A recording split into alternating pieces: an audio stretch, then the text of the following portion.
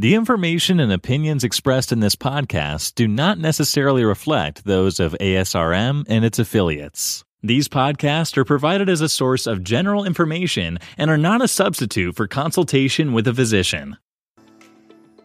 I'm Jeffrey Hayes, and on the show today, I have a lively talk with the editor-in-chief of the new FNS Science, Dr. William Catharino. Welcome to ASRM Today, a podcast that takes a deeper dive into the current topics in reproductive medicine. You open the first issue with a quote by the prolific science fiction writer Robert Heinlein. And for those who aren't familiar, he wrote Stranger in a Strange Land and Starship Troopers, and just a very prolific writer. Not as much as Philip K. Dick, but he did write a lot. I don't think anyone wrote more than Philip K. Dick, but it's really interesting that you use this quote, everything is theoretically impossible until it's done.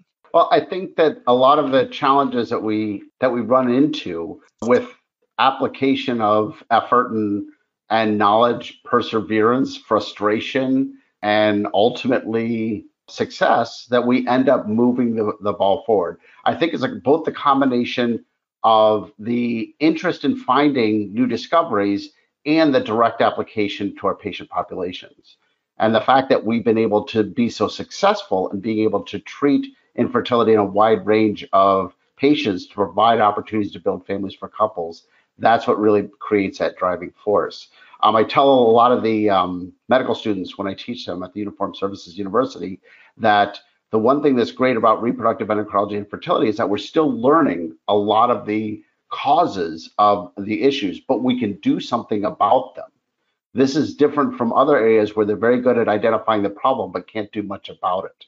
And it's, I think, a very exciting opportunity to learn more so we can better understand it and that we can continue to advance care for our patients. And I think it provides both the enthusiasm of science and the direct clinical application.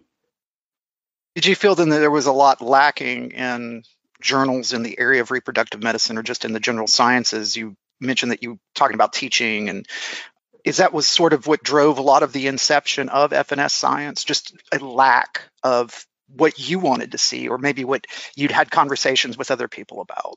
Yeah, I think it's that, and also it was spread out among many different journals. One of the challenges when you're trying to look at basic science, which basic science is really your glimpse into the future. That's telling you where we're going. That's giving you an idea of what the world's going to be like and then improvement in care that you'll be able to provide.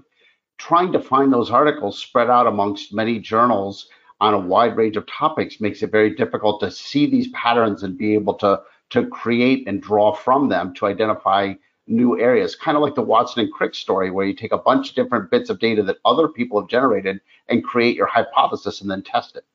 By spreading that material out, we don't have that opportunity to do that. Now, Fertility and Sterility, our parent journal, is really a clinical journal. It has a lot of issues that directly relate to particular care today. It allows you to better understand clinical questions that are important that you need to address today. But the question is, who's focusing on tomorrow? If we continually look at minor advancements or answering questions that basic science has created, but we're trying to now get a sense of if they're true in a patient setting, I think that's a valuable step. But where did these conceptual breakthroughs come from? They came from somebody identifying specific patterns and investigating them. By having FNS Science, we create that repository, that area where you can go to and find those classic papers that are going to be classic in 20 or 30 years. And people can go to one site and identify them. And I'll say this, like, if you don't mind, I want to read a quote from your article. Sure. This will be the groundbreaking journal that you will go to even 20 to 30 years in the future. Studies that will be the cornerstone of tomorrow's miracles. Dogma and scientific fads will come, thrive, decline, and fade. The knowledge in this journal will provide the repository of reliable findings that we can return to again and again to rebuild better and more reliable models to provide ever-improving patient care. It's just such a beautiful, bold statement. And I think that it makes me wonder about who are the authors for this then? Like, who are you looking for? Or do you have ideas already, or do you think that they'll just come along? Well, I think that they're there. The authors are there. I've met them. I've worked with them, and they're doing fascinating work. The challenge is there's no home for these articles. There's some amazing work that's being done all over the world. That's fantastic. But the challenge is when the studies are done and the article is written, the question is, where do I submit this article to? And it's submitted to a wide range of journals. And I think you get to a really important point of what value does this journal provide? And let me divide that into two areas. Why should somebody read it? Why bother reading this journal? And I think if you're a practitioner and in fertility, you care about this, you're a scientist, or any of these reasons, what does this provide for you? And I think that the main value that you get from it and what you're trying to draw from it is that it provides that repository. It gives you that understanding and gives you a glimpse of where reproductive care will evolve. And is in it that because sense, it's more theoretical than it is grounded or empirical? Right. So absolutely. The whole point is to identify a hypothesis. And that hypothesis is then tested in some way to answer that question. And based upon that hypothesis, somebody may say, there's this particular molecule or this particular setting creates an environment that appears to be an advance in the way that we're providing care now. We can take those bits of information and then we run clinical trials to test them. But a clinical trial is really designed to answer a question that we're pretty sure we already know the answer to. Otherwise, you wouldn't make the investment and the time and effort. Whereas the science, the basic science is really giving you the freedom to ask these really unusual questions that are really going to help you to lay that groundwork down. The other thing I think that's important is that it provides, by reading this, it's an inspiration for the work that you're doing now. You're providing care for patients now, you're doing research now, and it's exciting to see the steps. It's exciting to see the advancement that we're here. And then finally, you have the awareness of what your peers are up to. And that's always fun to sit there and see what they're up to and how things are going. Now, the second part, of course, is why should you submit to FNS Science? And the fact is, who are we looking for? We're looking for those doing science, particularly clinical or the reproductive endocrinology fellows who are obligated to do a thesis. And it's nice to be able to have a site for this. Fertility and Sterility has tried to help with the research done by clinical fellows. But one of the challenges they run into is that you're competing against large laboratories and your thesis is really limited in time and scope. And so it's important to have that home. The other advantage of it is that you can go to this and 20 years from now, look at your own thesis published in this area. So again, we're looking for high quality articles, but these are the groundworks. Your questions as a clinical fellow are important questions because you're right there on the front lines wondering why something is some way or another. Many people speculate that open access, it's the wave of the future. I talked to Dr. Paulson a little bit about it when I interviewed him. Yes, for those who are members, they get free access to it.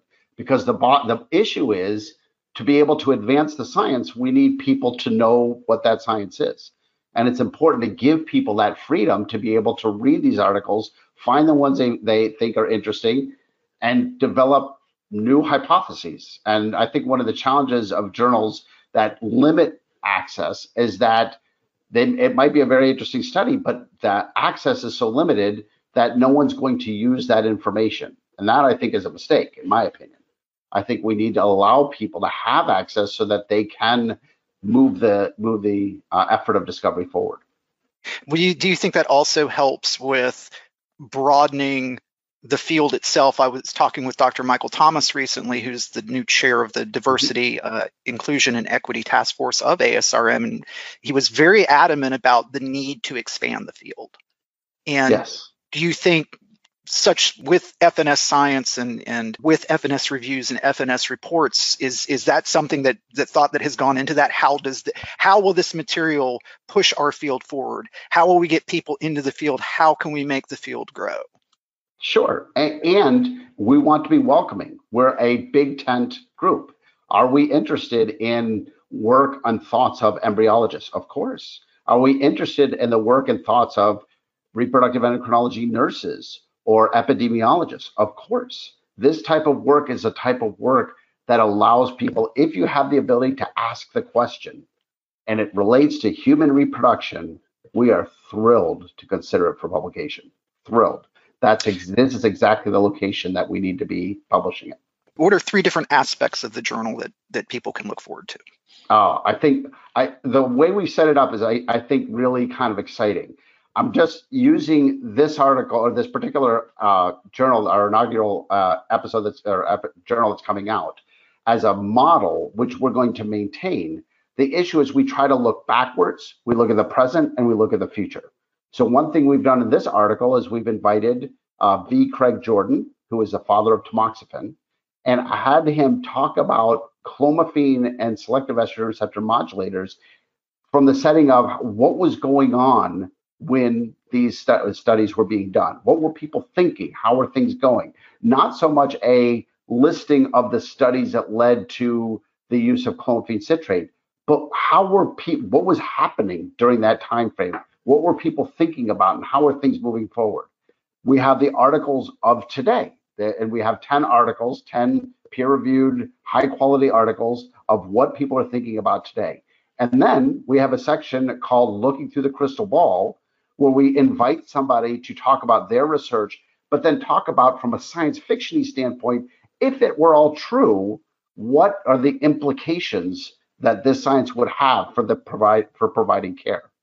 And to give you a sense of why that retrospective and prospective view is so important, if you look back at 50 years of FNS, you'll find that back in the day, we were doing things like irradiating the uterus to treat for dysfunctional uterine bleeding.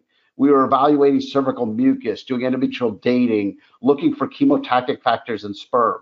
And nowadays, we think that's quaint, and we think that's, of course, they didn't know that. They didn't have information to know that these necessarily were not particularly great ideas. They certainly didn't help in the treatment of patients with reproductive disorders. But tomorrow, we may be having people saying the same thing about the hysterosalpingogram, about doing surgery for fibroids, about ovarian hyperstimulation issues or recurrent miscarriage. The fact is, we have issues today that in the future, people may be writing articles about and saying, remember when they used to do this, or remember when they used to think about that. That's by putting it in context of there is a past and there is a future. This is a different journal. It's not just a listing of here's 10 articles we happen to have gotten that are pretty good. It's in context. This is why the study of reproductive medicine is so important.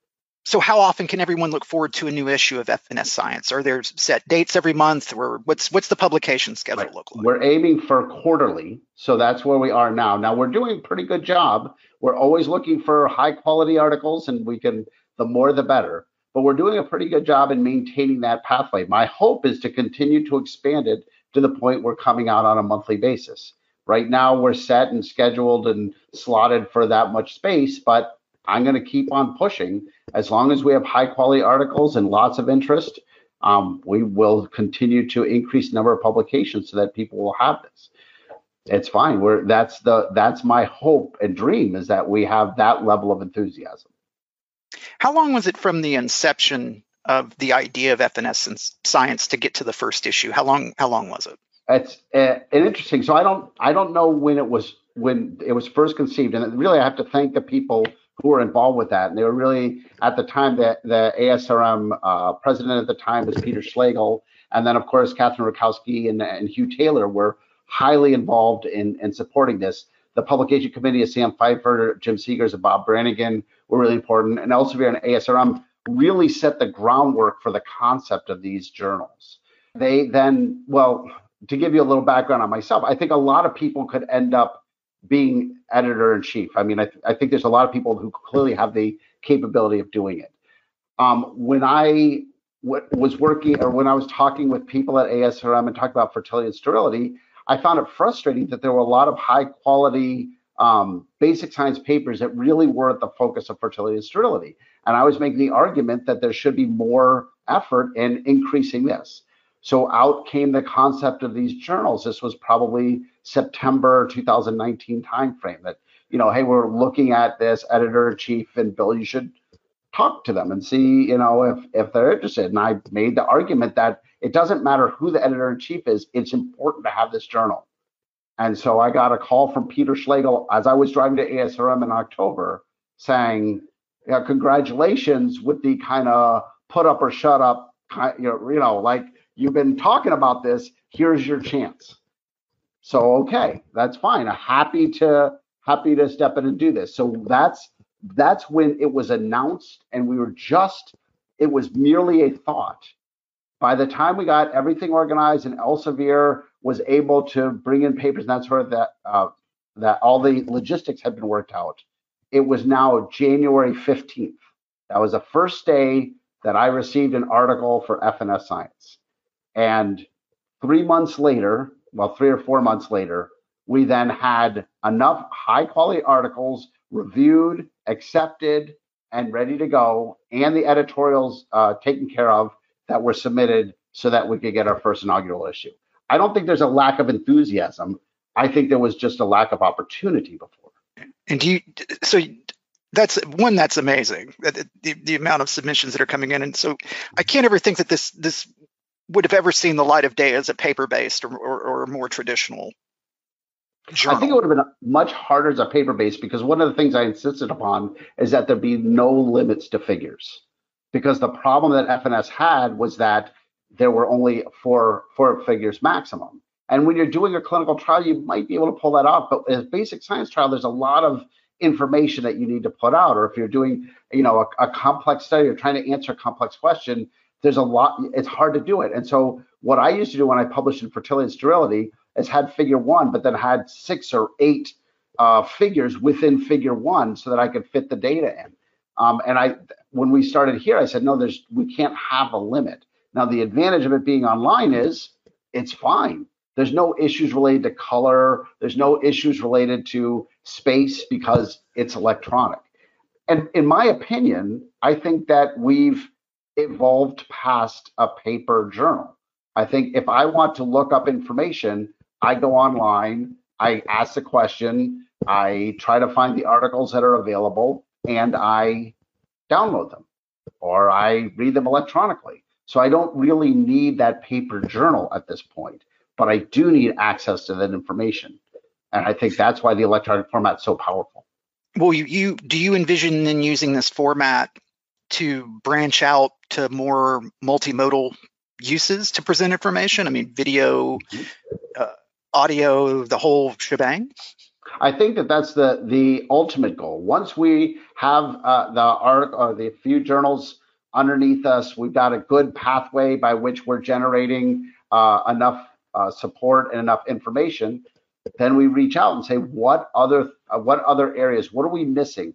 What other opportunities can we do to make this more effective? One thing that I tried to do in the organization of FNS Science was, instead of having something specifically to, let's say, uterine fibroids or endometriosis, instead of talking about disease process, I said, let's talk about diseases of the uterus, diseases of the ovary, diseases, reproductive biology, so that you take articles that aren't necessarily related to a specific disease type, but are similar, and put them together so that you say, I read that article, and this other article has similar qualities to it. Now, maybe I'm not interested in diseases of the fallopian tube, but I am interested in this, what I just read, and now I want to read that next article. So I think that the way we're putting it together will open up the opportunity for people to say, hey, let's try something new, because it feels young as it is. It feels young and fresh and motivating. What about the submission process, the impact factor, and things of that nature? Sure. Very boring, but here we go. So this is a brand new journal. And because it's a brand new journal, impact factor is assessed by what impact the journal has had in future submissions. So because the very first journal will come out at the end of this month, we have no idea how many people will read these articles and say, hey, I would like to use that as a reference for future studies. So we don't have that. So will we get it? Absolutely. We will get an impact factor. Here's my opinion on that. I'm very underwhelmed with the whole concept of impact factor. Back in the day, it made sense. If you had to make a decision of whether I'm going to buy JAMA or whether I'm going to buy reproduction, for sake of argument, I look at impact factor and I say, well, the articles in here are cited more, so they're probably more related. But now that we go on Scopus or PubMed or other search engines, it doesn't matter what journal it's in. It makes no difference. So in that sense, the issue is more about the articles and the interest that you have in those topics and less upon the specific impact factor associated with the journal. The impact is on you, and it's an individual and personal impact, not the fact that lots of people cite articles. And as you know, there's lots of ways to game it. Write a controversial article. Lots of people will cite it and tell you that you're wrong, but it has a high impact factor, but it's not necessarily a something that moves the field forward. So then let's talk about submission. Submission is very easy. You go to fertscience.org, FERTSTRCERT, science.org. And then you go on the upper right-hand side, you'll find submit manuscript. Click on that button, and then the submission process is identical to the submission process for fertility and sterility or FNS reports or FNS reviews.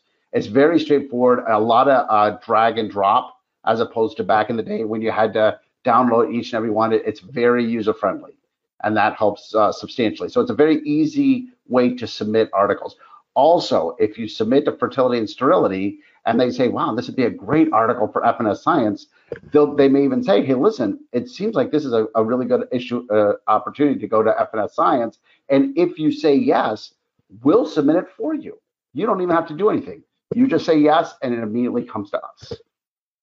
Dr. Catharino, thank you so much for being able to be here today. Will you come back? Can you come back and talk to us some more in a little later time? I mean, we would love that. I have so much to cover with you, and I just want to make sure that we're getting. I sort of like to think that this is a groundworks, so that you can come back and speak to us some more once we get some FNS science out there and some people's eyeballs on it. So again, thank you so much for being on ASRM today. Oh, it's my pleasure. Thank you so much for having me. I really appreciate it, Jeff. That's great. That was Dr. William Catharino, Editor-in-Chief of the new FNS Science. I am Jeffrey Hayes, and this is ASRM Today. This concludes this episode of ASRM Today. For show notes, other information, and discussions, go to asrmtoday.org. This material is copyrighted by the American Society for Reproductive Medicine and may not be reproduced or used without express consent from ASRM.